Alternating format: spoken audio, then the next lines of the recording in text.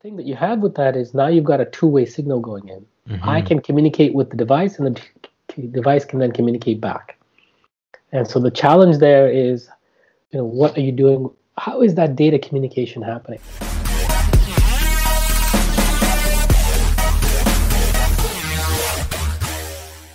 Podcast. Thank you so much Thank for you. joining us. Thank you for having me. This is great. I look forward to it. Yeah, definitely. You're really interesting because you're running multiple things at the same time. I love that about you. You have this connection in a network. You're connecting founders and startups within the region, within York region together. You have Infill Clipboard that became Infill Solutions, I believe. Yes. Right, that just won this year's you placed third place in Yeah, venture pitch in competition. Yeah. yeah, in Venture Labs pitch Made in York competition, region. Yeah. made in York region. There you go. Yeah, I mean, long term coming. I mean, you guys been grinding away at this for a few years now. You had a solution out in the marketplace that was really robust, and I know you kind of sprouted from that. Last time we talked, I think it was a year ago at the last Made in York region event, 2019. We just talked about that. Yeah. But even before that, we have had a few touch points here and there at different competitions, different meetings, events. And I think we were introduced by our mutual friend Bren, Yes. that also works with you as well, right? In our sister company. Yes. In a sister company. Yeah, there you go. So, I want to talk about a few things, like definitely all the different things you have going on with Infield and the sister companies and the product offerings, because I think you're building kind of like an ecosystem, right, with all these products and services that can. Well, it's interesting you use the word ecosystem because the difficulty in situations like this is that am I trying to be too much to everybody, or am I really focused on the area that supports, one set of customers? Yeah. And this is really the question I really want to get an answer from, because you hear this all the time from startup folks to mentors to VCs. It's like, hey, start your company off, focus on one problem set for one target audience, get really good at that, and then when you grow and you can expand into different areas, right? And that's usually what you hear. And even like the traditional SaaS-based businesses and technology firms, that's what they do. They sell a core business, so their brand becomes synonymous with a solution to that problem. People are thinking about that, right? And that's generally the success metrics you've seen. That's generally the hype metrics you've seen. You see the Uber that is, does an X, Airbnb that does X, right? They have a whole bunch of different things they do around that, but they're known for this one problem, right? So with Infield, what's that one problem? Because you guys have an ecosystem you're developing, like a community of applications. So we started out as a technology firm. So we actually became an IT services firm. That's what Vertace is, and it's a sister company. And it's still operational, it's still running. But in that, we started to get requests from different organizations to say, hey, you know what, you're supporting me on my IT side. Can you also support me on software development? So we started going through that, and we came with two of our customers came back to us and said, hey, we need software development to be able to manage our workforce in the field through their mobile devices. We did a lot of research around that, and we couldn't find one that was cost effective enough, small enough that it would be relatively easily used by all of the different people in the field. Sorry, this was in 2015, 2016? This is earlier. This is actually like 2012, 2013. Wow, okay, yeah. That makes much sense, yeah. Yeah, and then what we did was, over the next 5 years, we started to develop more customers. We started to create a SaaS play in what we call field service management software. What we then realized is that we're focusing on IT, we're focusing on software development, we're focusing on new biz development, we're doing a lot of different focuses. And so what we did was we split the company from the technology, or the IT services company, into a software play. So Infield Clipboard became our software play. And I use it with quotes because that's the real name of our software, is Clipboard. And the idea here is that you're in the field and you've got a digital clipboard, where people used to be walking around with paper. Now they walk around with their cell phones, which they have anyway. And all we've done is digitize their entire paper workflow into a digital format. Within 2 years, within a year of us splitting Infield Clipboard out, we expanded our services to call it Solutions, because now customers came to us and say, hey, you got this great little piece of software which I'm using. Can you make it smart for my kind of customer? So we started to get into something we call leak mitigations, or leak warnings. And then in the same way, we started getting into another set of services. Again, our customers came to us and say, can you do this? So as genius as we think we are, is we're really, looking at what our customers are telling us they want. We're developing it, and then we're expanding on opportunities based on those specific needs that the customers are looking for. And so our customers are coming to us and asking us, can you do this, this, this, and this? That's how we grown our business over the last, multiple years. So today, as solutions, we're focusing most of our attention on what we're calling building IQ. So building IQ means that we're going after smart washrooms, so we can tell you how many people are going in, how many people are coming out, and then we can take that information and create a trigger to say, hey, listen, 50 people have gone in, you should send somebody to clean up. Or 20 people have used this particular stall, you should send somebody to make sure that that stall gets replenished or cleaned up or whatever. So within that smart washroom, we've also added, or we've had our leak mitigation, so what we call water IQ.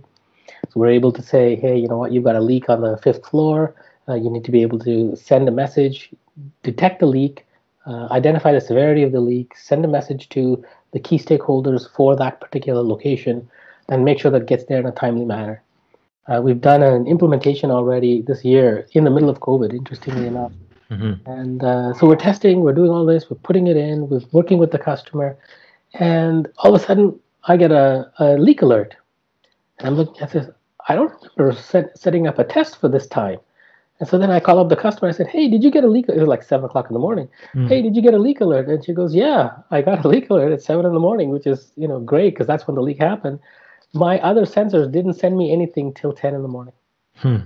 And so in that 3-hour time frame, they were able to send a plumber or whomever to clean up the leak, fix the problem, identify what the problem was, and get it cleaned up as quickly as they could. That happened 6 times over the last 6 months. Jeez. So for us, it's a huge validation of the success that we've had with that. So all that is encompassed under building IQ. Now we're starting something new because we're gotten into a relationship with a great company out of Montreal, and they're doing lockers, digital lockers. So what that means is, so in your building, I don't know if you remember what your condo looked like or what your first apartment looked like. I remember mine very clearly. If I ever received a package, it just sat there on the floor. It was available for everybody to see. There was a value of trust associated to it. You would go pick up your package, or it would sit in the mailroom. In today's world, that was 25 years ago for me. In today's world, packages are coming in and out of buildings constantly, and the concierge can't look after it if they do, or the security guard can't look after it if they do. So what we're doing is we're developing these lockers, but our locker system is different than others in that it's totally touchless. So the delivery person comes in, scans the barcode on the package, and says, okay, these are the available lockers, puts the package into, say, locker number 5, closes the door. That information gets stored in our cloud. The recipient receives the barcode, comes down, scans their barcode, locker number 5 opens, picks it up, all touchless. That's, again, an extension to what we're doing under Building IQ. So yeah. Very exciting for us because those are our 3 main pieces. And then we're doing one more, which we've been working on for the last 2 years. And we've really honed our software really well, and we're now creating franchisees for that. And it's what we call Food IQ. So we IQ everything. Food IQ, I remember this. So we call it Food IQ, and the idea behind that is, or really it's shop, not even food, because we're not just delivering food and creating a marketplace like a convenience store. We're not just doing that. It's all sorts of things that we can do now with those. And now with the smart locker component that we're building called Connected Cubbies, we're able to do more with those kinds of locations. So this, and it's all focused around infield solutions, but it's focused around this building IQ. So, what do we have to do for property, prop tech? How do we make those improvements easier? How do you support the maintenance people? How do you support the people who are within the units of those buildings, and so on? So yeah, lots of things, constantly changing, pivoting as we need to pivot in order to be able to, take the feedback that we receive from our customers and then create a business model around it. Does that make sense? Yeah, I mean, the way you explain it, Like, you're seeing these different verticals that happen all within the property tech space, and by having this like this again this economy of different tools that can be deployed, you're solving this core problem for building managers, how to better manage their properties, how to Right. employ smarter technologies. And since you have this like the different suite of products, right? It's almost plug and play what exactly their needs are, how to plug it in. And the interesting thing about it is the core technology that we've developed over the last 7 years, which is Clipboard, is all facets of the same piece that we're actually deploying in all these different plays. Hmm. So what's great about that is that we haven't gone away from our original core. Now we're just creating threads from that original core to all the different technology or solutions that we're putting out into the marketplace. Yeah, we had Ari from Kohler's International's prop tech accelerator. Yep. I think it's located in Toronto, and they focus. He talked a lot about how there's these huge public and private interest groups that are working together to better bring technology into the property management space. And the reason is security, but also this informatics, right? The ability to bring down lags and provide intelligence to an aged industry, Yeah. right? How does that look like for you? Because most property managers are pretty much older gentlemen, right, in their 70s, who are managing properties in a very in a systematic way they're comfortable with for like 20 years, 30 years, right? How has the response been like from the use of technology at the scale? I think the response is quite positive. Hmm. I think it really comes down to, in the end, for anybody, including property managers, it's dollars and cents. Yeah. And so the way we frame it and the way we position it is, there's three or four components of costs you need to look at. Hmm. One is that typically how many leaks do you have in a year? If you've got a relatively new building, even in new buildings you get leaks. But if you've got a relatively new building, you're not going to be able to define that. But let's say, like in the example that I just gave, we've had 6 leaks in 6 months. That's a relatively new building. So let's say a leak a month. Let's be really conservative, and let's say a leak a quarter, for example. Okay, so you get a leak a quarter. So what's your cost on, how quickly have you found the leak in the first place? Hmm. And if you haven't found the leak relatively quickly, what's your cost been to repair? So then, if you look at it from a cost of the leak itself and the repair costs, and that's just the repair cost of that particular location. What if that leak expanded into multiple units or multiple floors? Hmm. Now you're growing your cost base significantly. And so the way we approach it is, you've got your option to be able to be notified as soon as a leak happens. Hmm. We're even creating an option to say how severe is the leak. We're creating the option to say, hey, look, there's a leak on unit 1201. We should shut off the water in that unit. Or we can shut off the water on the floor. Or we can shut off the water for 3 floors, depending on how the business wants or the building wants to support that infrastructure. The other thing that we talk about is people are very uncomfortable with the use of technology to say, what am I going to connect with their infrastructure, their Wi-Fi, their network, and so on. We built a system that is totally independent of anybody else's infrastructure. Hmm. What I like about it is that I can retrofit this into any kind of building, a brand new building that's only a year old, into an old infrastructure building that's 50 years old. Yeah. Why? Because my entire infrastructure, my entire sensor grid and communication vehicle is all wireless. Hmm. And it's not just wireless, it's cellular based.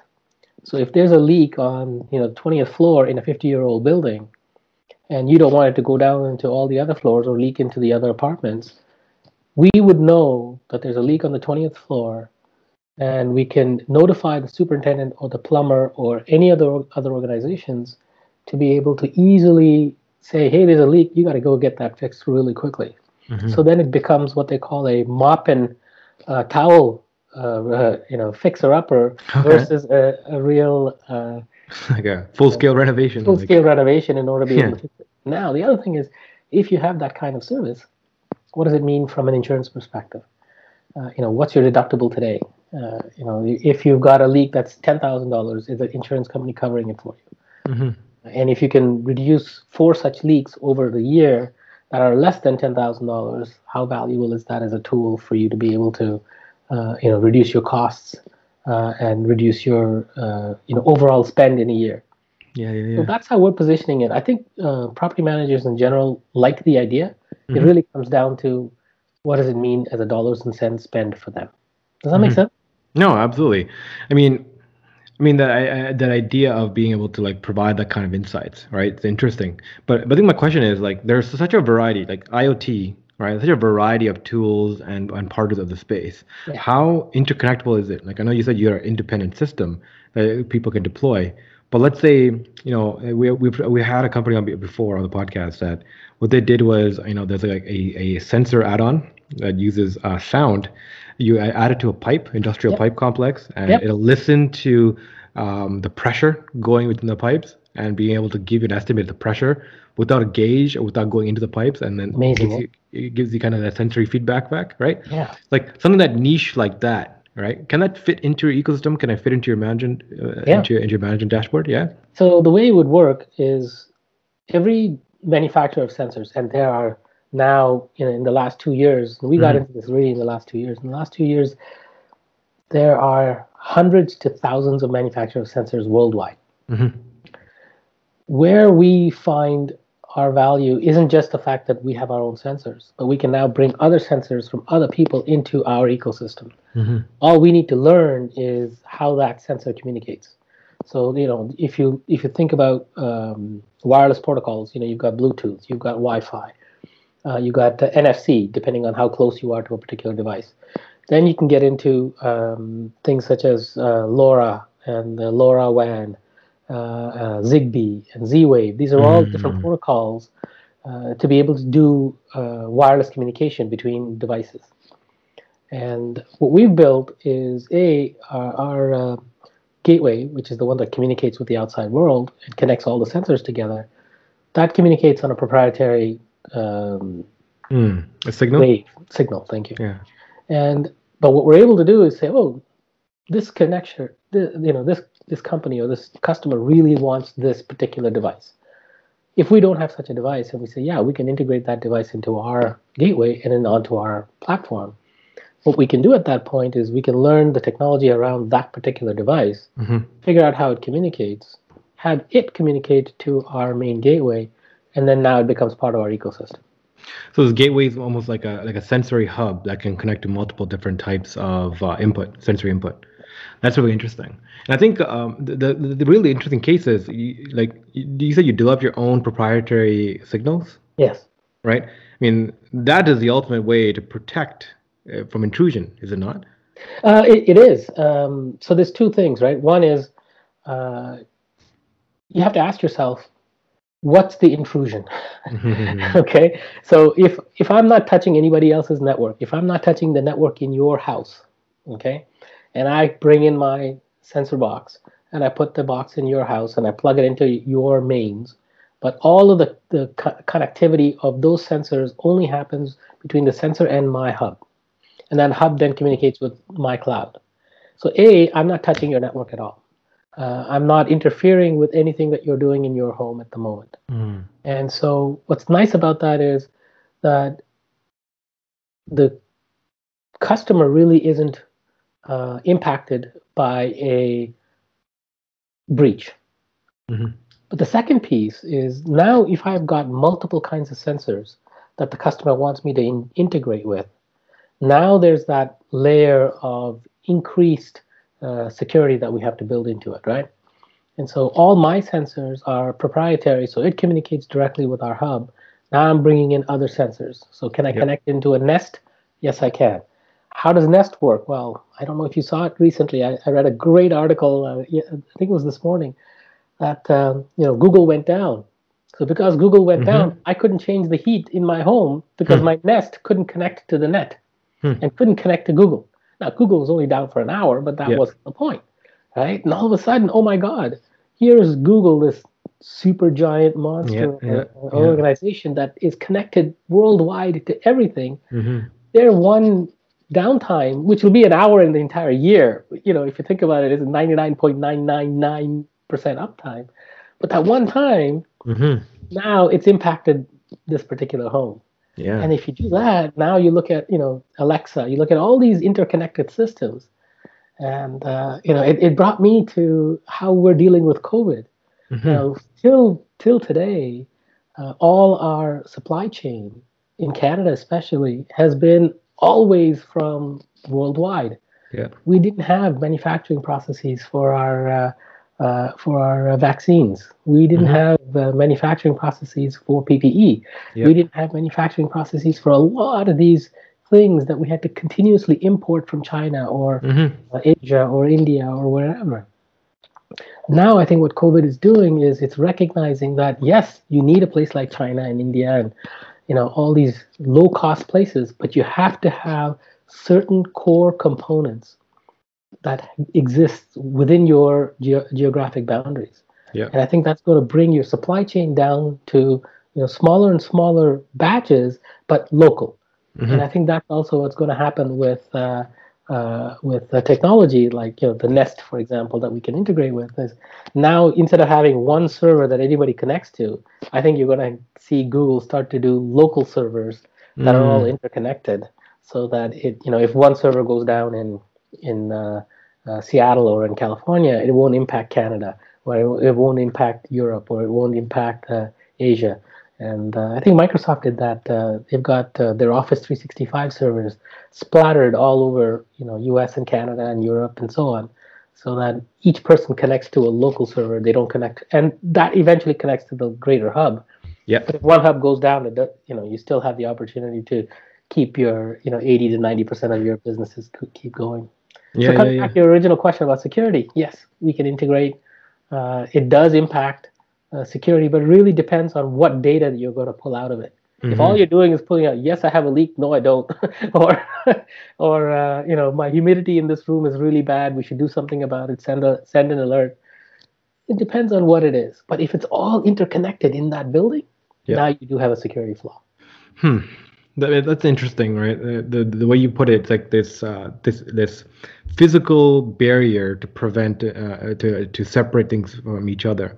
Like if you remember, like I used to sell Google Smart Home devices as part of a suite of offerings to the residential market for IoT devices, right? The residential market for smart homes, right? Yes, I remember. Yeah, so that was really interesting because I got to understand the technology a lot better. So Google Nest, before they got hired, before Google acquired them, they also created their own signal. They call it the Nest Weave. And the problem they're trying to solve was two-faced, exactly like yours. It's, have their own signal that communicates, so it's less hackable. But two also is communication, right? Because when you have something like Bluetooth, which is short band and a high burst, that allows for the transfer of large packets of data, but devices be relatively close together, plus take a lot of power. And Wi-Fi, you can broadcast high amount of information within a pretty wide space range, right? So your modem sitting in your living room can broadcast, the internet to upstairs, downstairs, all that. But again, requires a lot of power.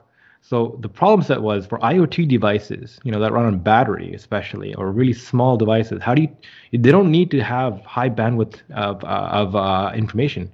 Like sometimes all you gotta say is like, am I on? Yes, no. It's like, is there smoke? Is there fire? Yes, no, right? Is there a leak? Right? Is there water? Yes, no. All you gotta say is that little tiny information, right? So it doesn't require a lot of power. It doesn't require it to be always on. It just needs it to be able to send a low latency signal. So Nest created their own signal, a low latency signal called Weave.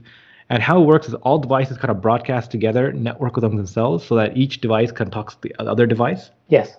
And it creates a weave within the home, so that you can have multi-operational. So like if like your fire alarm goes off, right? It'll send a broadcast signal out to your phone, right? So you'll get an alert.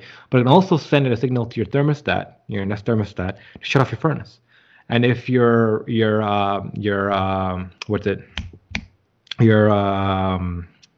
stove right, is also interconnected with the device, right? If it has that Yes. made with desk kind of sticker on it, has that Yes. chip in it, it can also communicate to the stove and turn the stove off, right? You can run that automation yourself. And Yes. the whole point was the same kind of operation your capacity trying to provide to the commercial property management groups. They were trying to do for within homes in a smart, easy way fashion, focus on safety, right? Focus on safety and security. And I found this super intriguing. This is like around 2015, 2016. I'm like, this is cutting edge, and you're bringing like the next iteration of technology, the forefront of the newest wave of technology integration into the home, right? Making it more surrounding of people. So like I get what you're saying here, like the protection based off that security, right? But the problem again happens that if you see all the intrusion moves in smart home, it hasn't happened from the mainstream product. It all happens to third-party products Yes. that people plug in, Yes. right? Like that third-party random, like $5 smart plug that you plug into your wall socket that also Yep. connects to your Wi-Fi, and then from there, boom, some intruder gets into your Wi-Fi router through that device, and then Yes. they can copy everything, all the packets of data going through your home, and then that's how people get involved, right?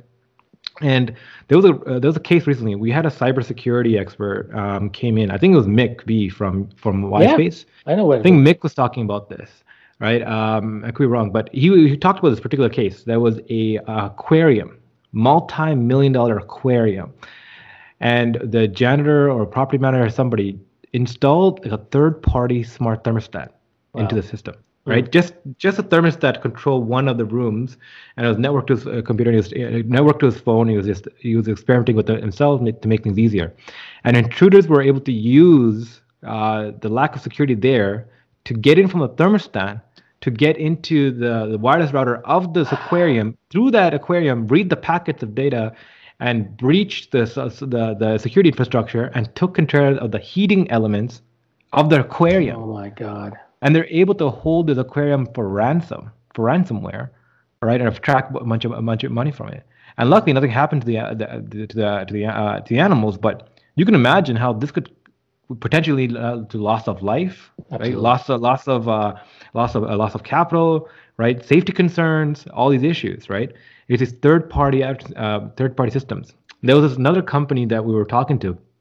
It came out of an incubator meant for immigrant founders, right? Okay. Bala Group. They introduced us to it. There was a security company that they were incubating that was trying to solve this particular problem. How do you better analyze cybersecurity threats from a systems point of view for property managers, right? Is your HVAC system safe? Like people like property management groups, like especially for commercial properties, especially for office buildings, they put a lot of infrastructure on the front facing technology, the Ethernet cables, making sure the internet connections, the Wi-Fi, all that's secure. But the back-end technologies, like the HVAC systems, the heating controls, all that kind of stuff is kind of on the back burner. And those are the elements for intrusion from a property standpoint that's becoming more and more of a concern. Right. All right. And absolutely, there's two things to remember. One is the system that you're putting in, whatever that system is it inward facing or is it outward facing? Mm-hmm.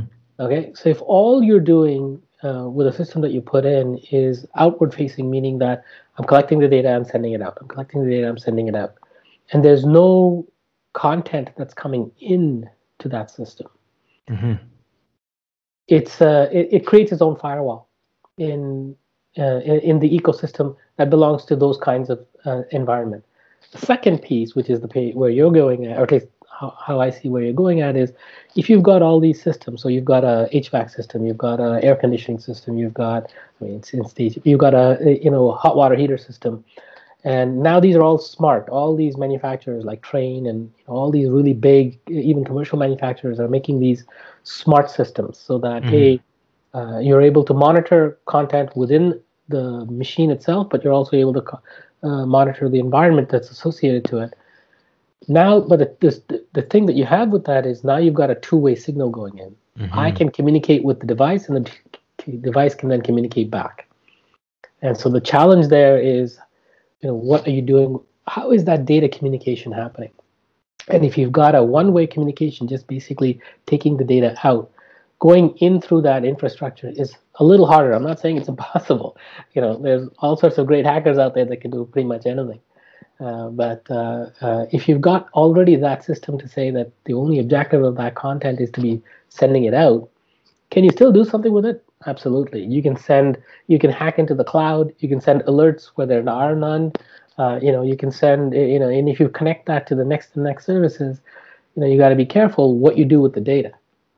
But coming back to where you were getting, if I can communicate into the system, now I can connect to all the different systems that are within the inside the firewall itself. Does that make sense? Mm-hmm. Yeah, sort of. Like I'm still learning about how these kind of intrusions work and things like that because it's fascinating, right? I mean, the cybercrime and cyber warfare is becoming more and more forefront of our zeitgeist, right? Especially as now with everything being remote, everything working from home, and things being separated, for us being separated from these safety facilities of our workplace and our employers and the investment they put into cybersecurity and securitizing things. Even with that amount of effort, there's still a lot of issues, right? And I think from a systems point of view, right, like where do we solve this? Is it up to integrators like you that come in and figure out from a systems point of view while you're installing that, hey, by the way, you should also look at this, right?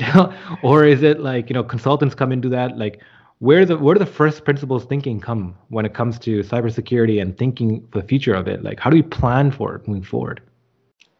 I think there's a lot of great companies out there that are already planning. Yeah. I think there's a lot of, great large companies, startups, everything that are looking at this kind of information and trying to figure out how to position it for, property managers, individual homes, whatever that may be. I think similar to what has happened, again, I'll use COVID as an example. Nobody thought that we were going to get into a global pandemic. Yeah. I shouldn't say nobody. Bill Gates thought it a year ago. Who's the scientists in Delaware or Maryland? They created a think tank. They ran a scenario where they had a virus that came in from China, and how did it spread? And they did a 3-week, I think it was a 3-week session. And they nailed 80% of everything that happened with COVID as it happened starting January. And they did this back in November of 2019. And they'd already created, oh my God, this is going to happen next. And they had, some very good thinkers in the world came together for that 3-week conference and created, almost created a work plan on how to handle a pandemic. So to say that, nobody thought of it is wrong. People were thinking about it, but nobody really took it to say we need to be able to be prepared for it. Yeah. I think the government of the United States tried to do that back in 2012, 13, 14 area because they were dealing with the Ebola situation that had happened around the world. But it didn't become a pandemic. It was localized to one section of the world. But nobody thought of it. And I think now that it happened and all these resources were put to it and got into it and created all of these different processes and what can you do here, what can you do here? And literally everybody's been running or flying by the seat of their pants and making decisions pretty quickly as they go along. I think what's going to end up happening in the example that you just gave is that it's not going to impact anybody, and few people are going to be that forward thinking to say, yes, we need to be able to do this until they get into a problem. When they get into a problem, then they say, yes, I need this, and I need this, and I need this. And then they're going to go shopping for what works, what's already out there, and how does that fit with the way I want to work, and then take advantage of that. I think, you look at ransomware today, everybody thinks that they're not going to get hit until they get hit. Yeah. And then once they get hit, now you have to say, okay, how do you deal with it? And, some people, people way smarter than me are already thinking about what to do, how to back up information, how far back do we need that information in order to be able to say, I'm not going to pay the ransom, I'm just going to restore from 1 week, 2 weeks, 1 month, 2 months. And if you can think that far ahead, terrific. I think, you've got the right play, but it's insurance against what may happen. We don't know that it will happen. Yeah. Right? So So that's I want to roll back to the product and the development side of things, right? sure. Like, like it's one thing, there's challenges anytime you're building and launching software. There's challenges when it comes to building and launching hardware. For you, you got elements of both involved into that, right? Where does the operational capacity to understand one, the problem sets of your clients and how to build this outcome from? Where did that yin and yang come from? Like what led to this point where you decided I want to build this IoT company? Yeah. So we have very good people that we work with, and it's the good people that we work with that give us the intelligence to be able to say, I can create an ecosystem. Yeah. And if we didn't have that, then we wouldn't be where we are today. And the other thing I think for us, like I said before, we're not the geniuses who came up with the idea. We're smart guys, don't get me wrong. But the geniuses are the ones who are on the front line today, seeing the problem, and then saying, hey, I think I have a way to solve this. Can you guys do this? We're just fortunate that those geniuses who are out there are talking to people like us. And we can say, hey, you know what? These are our customers. The customers are looking for this. This is a great idea.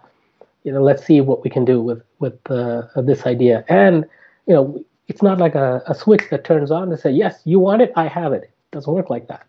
Yeah. We've taken the last 2 years to build it out. Yeah. And when we talk about it, when we looked at, just like we created our first version of Clipboard, we went and said, listen, I don't want to build it. I'm sure there's 100 pieces of software out there for our customer. Let's just go find it, show them how to use it, and then move on. Yeah. We looked. We couldn't find it. When we couldn't find it, then we said, okay, maybe we're looking too small. Let's really look enterprise. When we looked at enterprise, the costs were horrendous. And it didn't fit the specific requirements of our customers. So what we learned was, when we were building Clipboard, the software changed the way the customer worked. Because the customer had to adapt to the workflow process of all these different software. What we said was, we're building it from scratch. We'll let them tell us how to create the workflow. So then we went in and said, how do you want to work? And so we tailored the software to fit the way the customer works. Yeah. And so then as we got more and more customers, we standardized on a key set of functionalities that all customers require. And then we kept a layer of custom pieces that worked specifically for each customer. Yeah. So one guy said, I want a QuickBooks integration. Great, we have that. One buddy said, I have a Sage integration. Okay, great, we have that. Somebody said, I want to integrate with GPS. Okay, great, we have that. That's on the software play.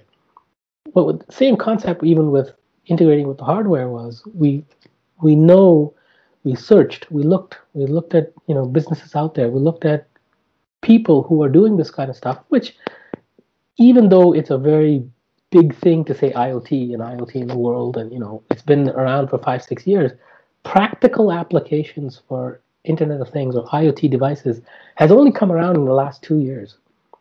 And you talk about connectivity, putting the hub together, and the hub technology, and how to be able to interface with multiple kinds of sensors. What do those sensors mean? Where does it fit? How do you communicate that? All of those pieces really are coming to fruit in the last year. And so when we looked at all these different things, and we couldn't see the fit of the way we wanted to work, and we found a partner that we work with that's doing exactly what we want. And so then we said, okay, yeah, we got to build this. So we got to. No, I think that's really interesting. And what's really cool is, you're describing the penultimate kind of form of lean startup thinking, right? Build what the customer wants. Customer is king. Work within what they want, right? But I feel like there's just a position here between two standards of thinking. One is, you have this problem you want to solve. You go to the customers who experience the problem, figure out how to solve it within the work frames that they want to work, and tailor it for them, right? And there's definitely it's a great merit to that. There's also a different merit, like the Henry Ford type thinking, right?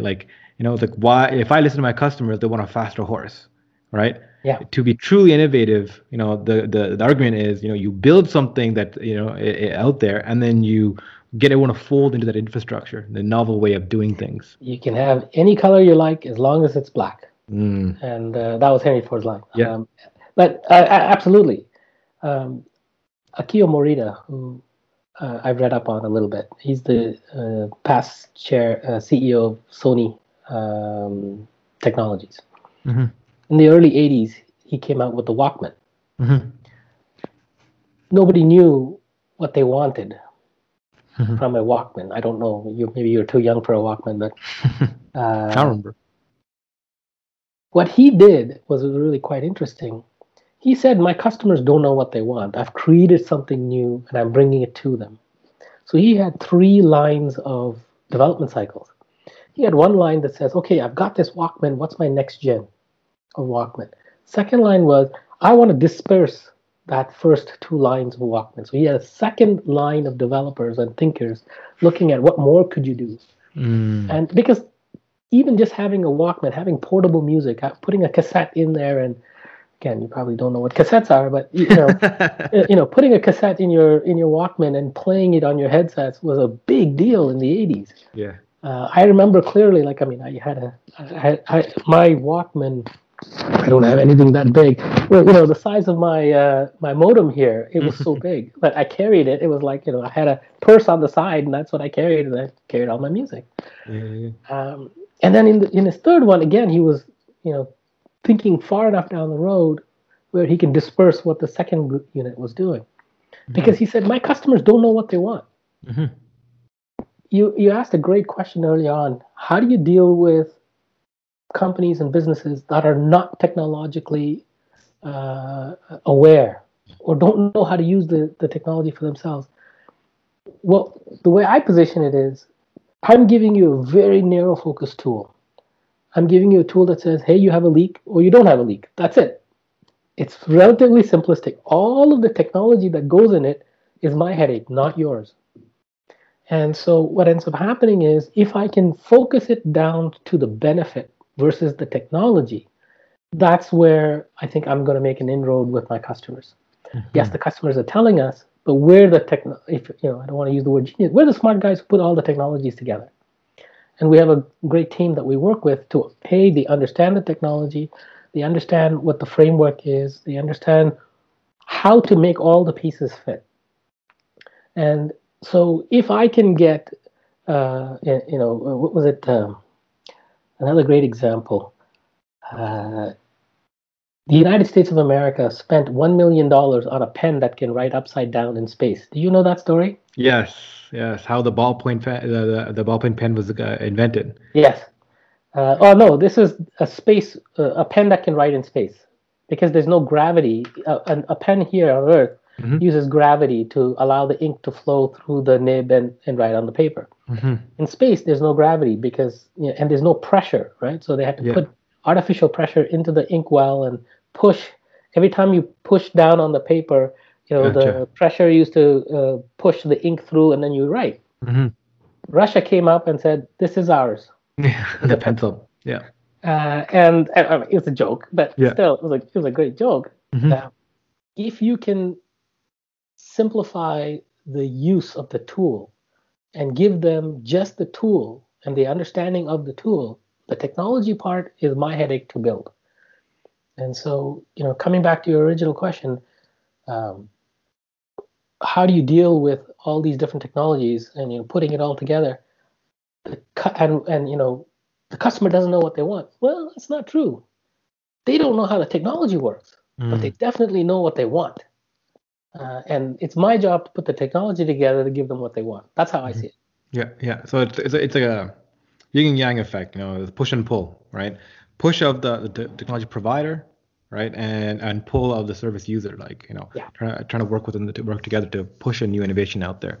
That's an interesting way of putting it. And I've talked to a few people about this, and I think that's one of the interesting things of innovation, right? Do you build first, and then you sell it to everybody else, or do you build it within the framework of what's existing and work it in there?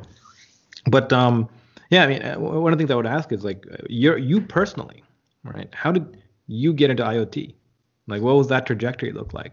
Was it a career move? It's you see this field coming and you want to get into there, and you want to move into that industry. Was it a personal pain point that you experienced somewhere?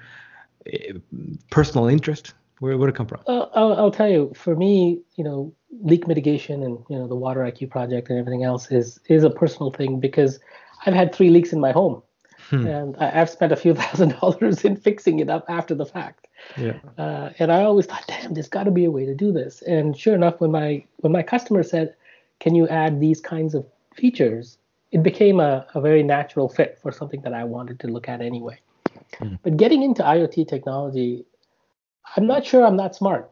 I look at it as it's a natural direction of what we've been doing with our software. Yeah.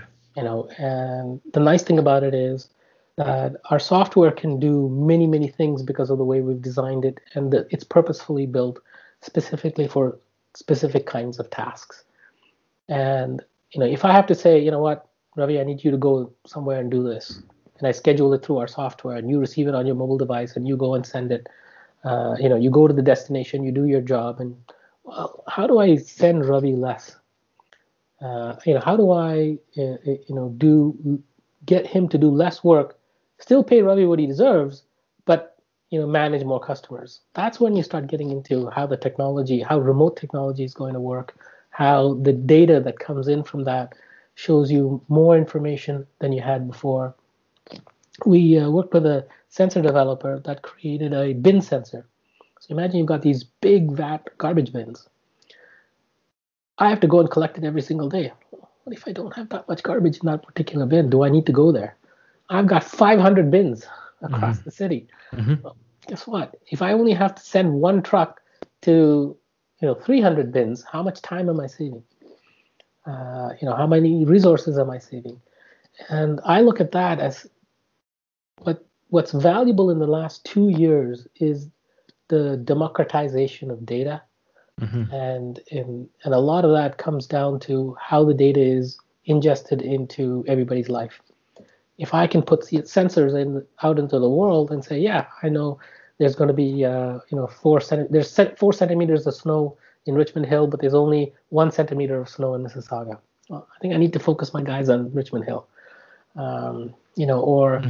There's 300 garbage bins, but only 20 are full. Well, then let's go to empty those 20, and then worry about the other 280 when they become full. Same concept. The more data you start bringing in, the more you know where to spend your resources. Absolutely. And so for me, you asked the question, how did I get into it?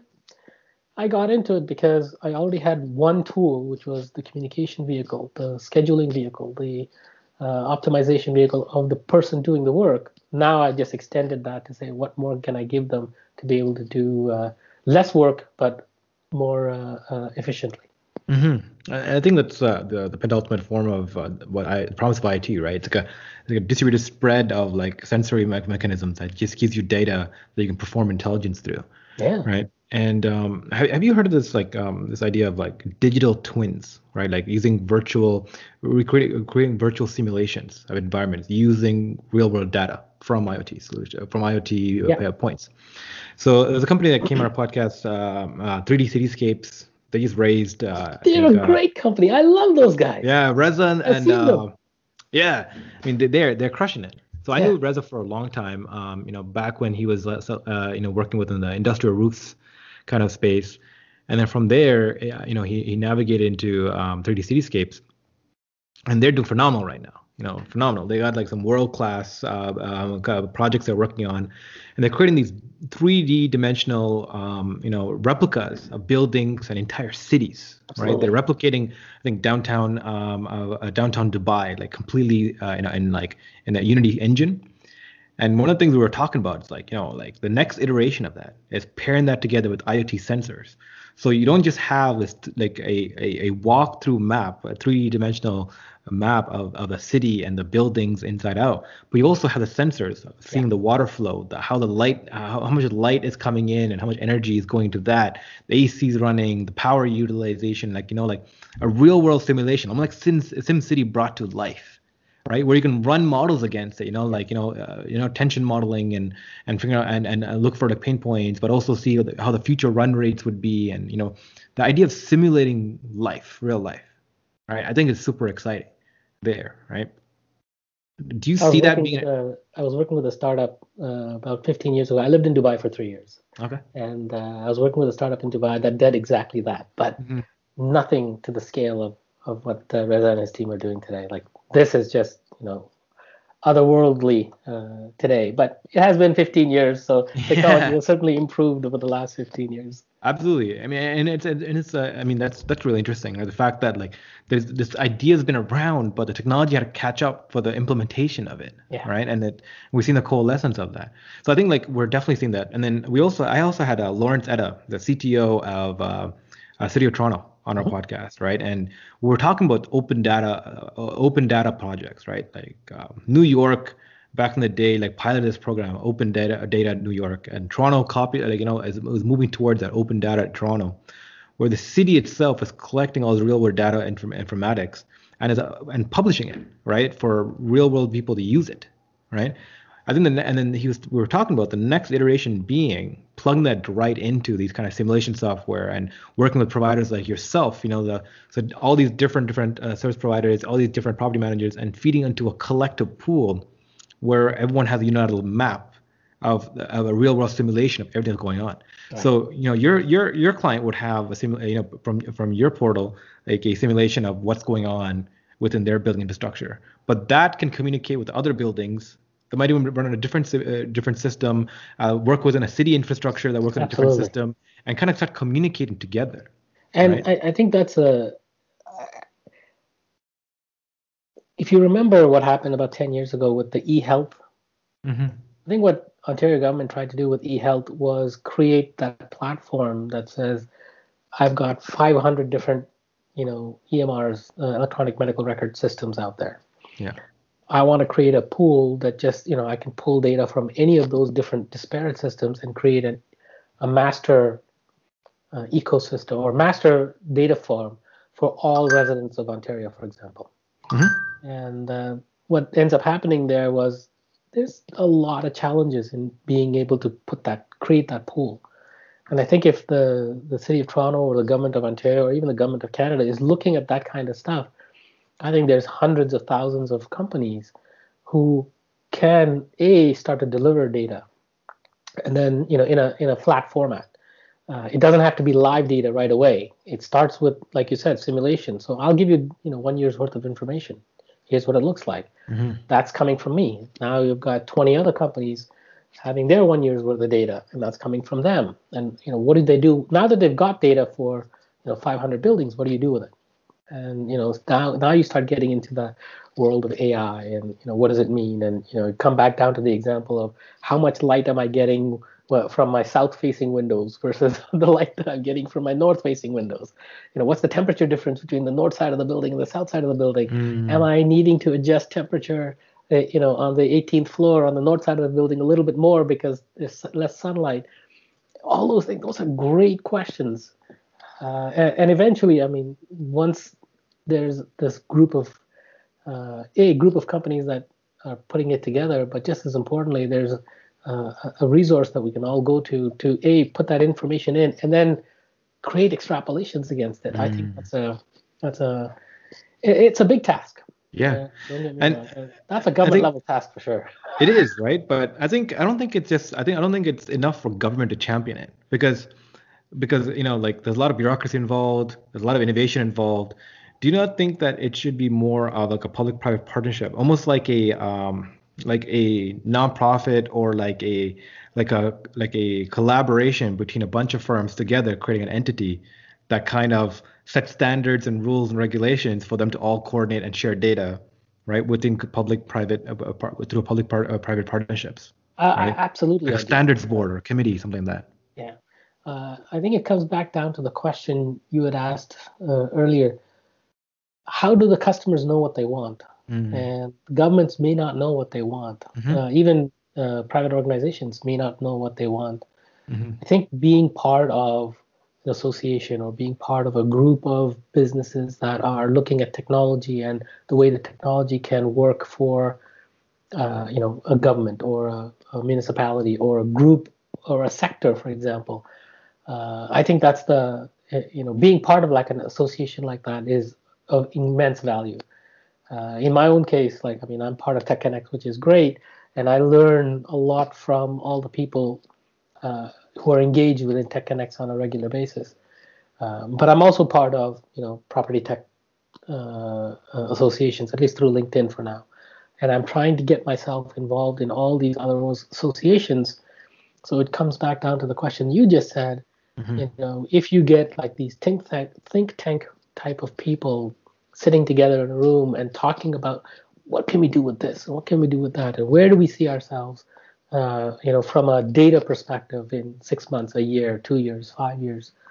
And I think once those kinds of ideas come out of it, now you can get into the public-private partnerships, and we can say, hey guys, this will create value for you here. Can I get some support from the municipality? Can I get some support from the provincial government? Can I get some support from the federal government?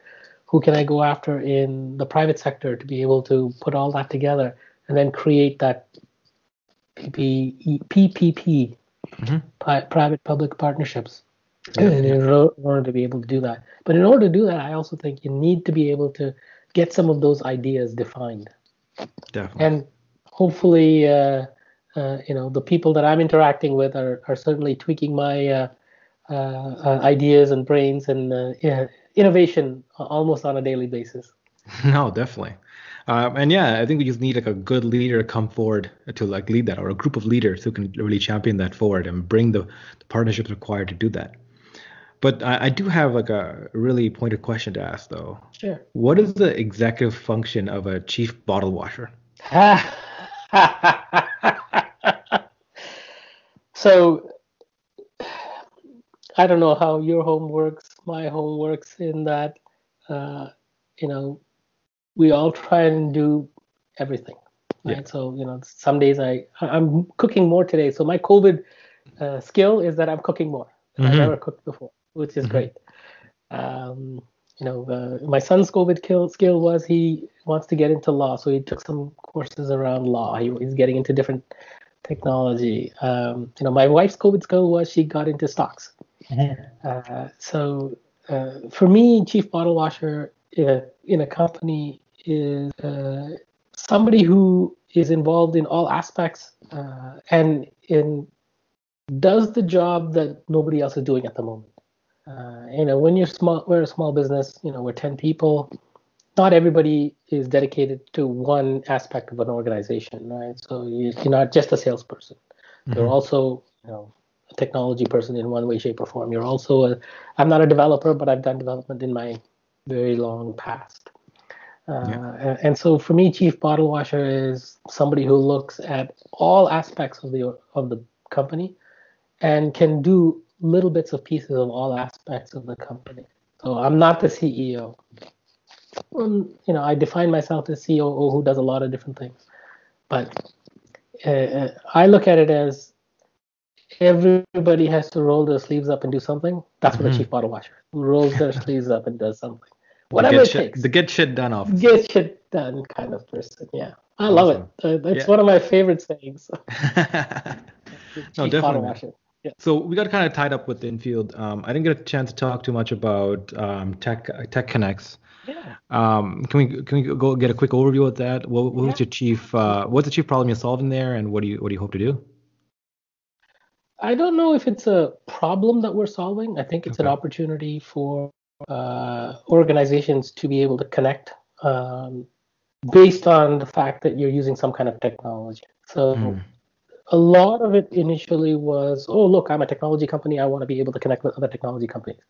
I can go into a doctor's office and I can tell you how much technology that they're using today and say, geez, you're a technology company. I can go into a plumbing office right now and say, how much technology you're using? Geez, you're a technology company.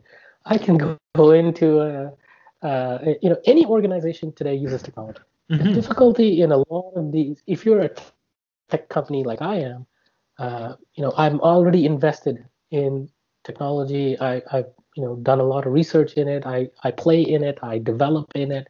So I understand a lot of what technology does. But where I think Tech Connects is of huge value is it's now trying to bring in non-technology people to be able to give outlines of what technology can do for them. and also learn from each other. There's hundreds of great technology companies inside, not, yeah, many great technology companies within TechConnects. But there's HR companies, there's cybersecurity companies, there's banks, there's all our board of directors has many phenomenal people on it, municipalities. What's great about it is the layer of technology that we've always said, oh, I'm a technology company, I should only fit within my little. It's no, every company, every business out there is now a technology company. And what TechConnects tries to do is, bring these disparate companies together, allow conversations to take place, just like you and I are doing today.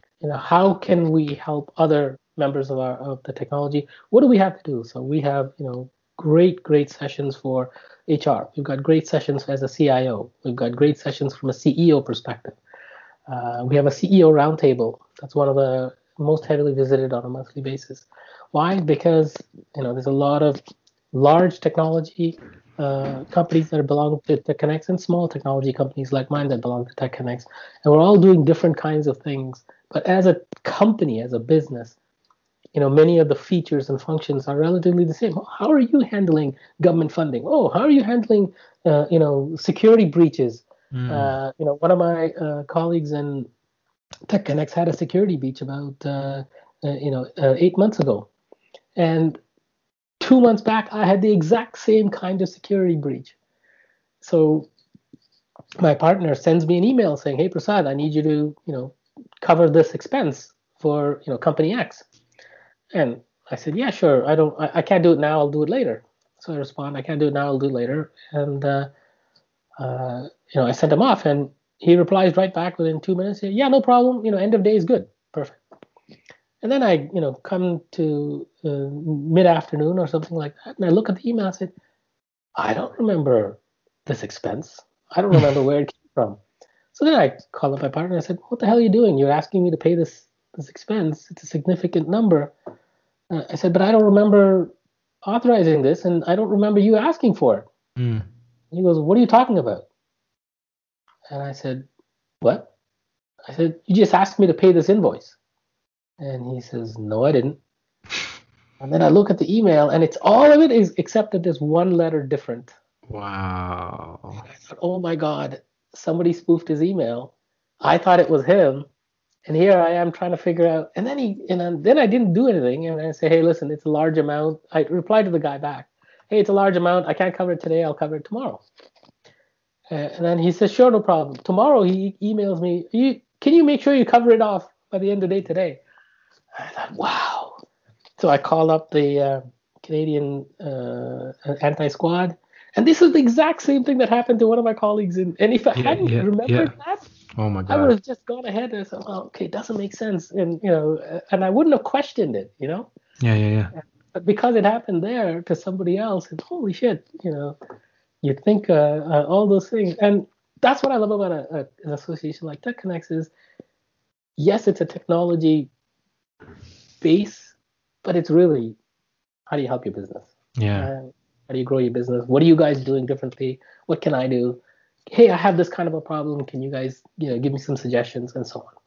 Gotcha. I mean, that's good. That's good. That's pretty good, right? Just like a place for business leaders to go and just have discussions around technology-related issues. The knowledge share is so important. Knowledge share is so important when you're growing any kind of company and business. But man, Prasad, man, this hour kind of went away with us. Yeah, ran away.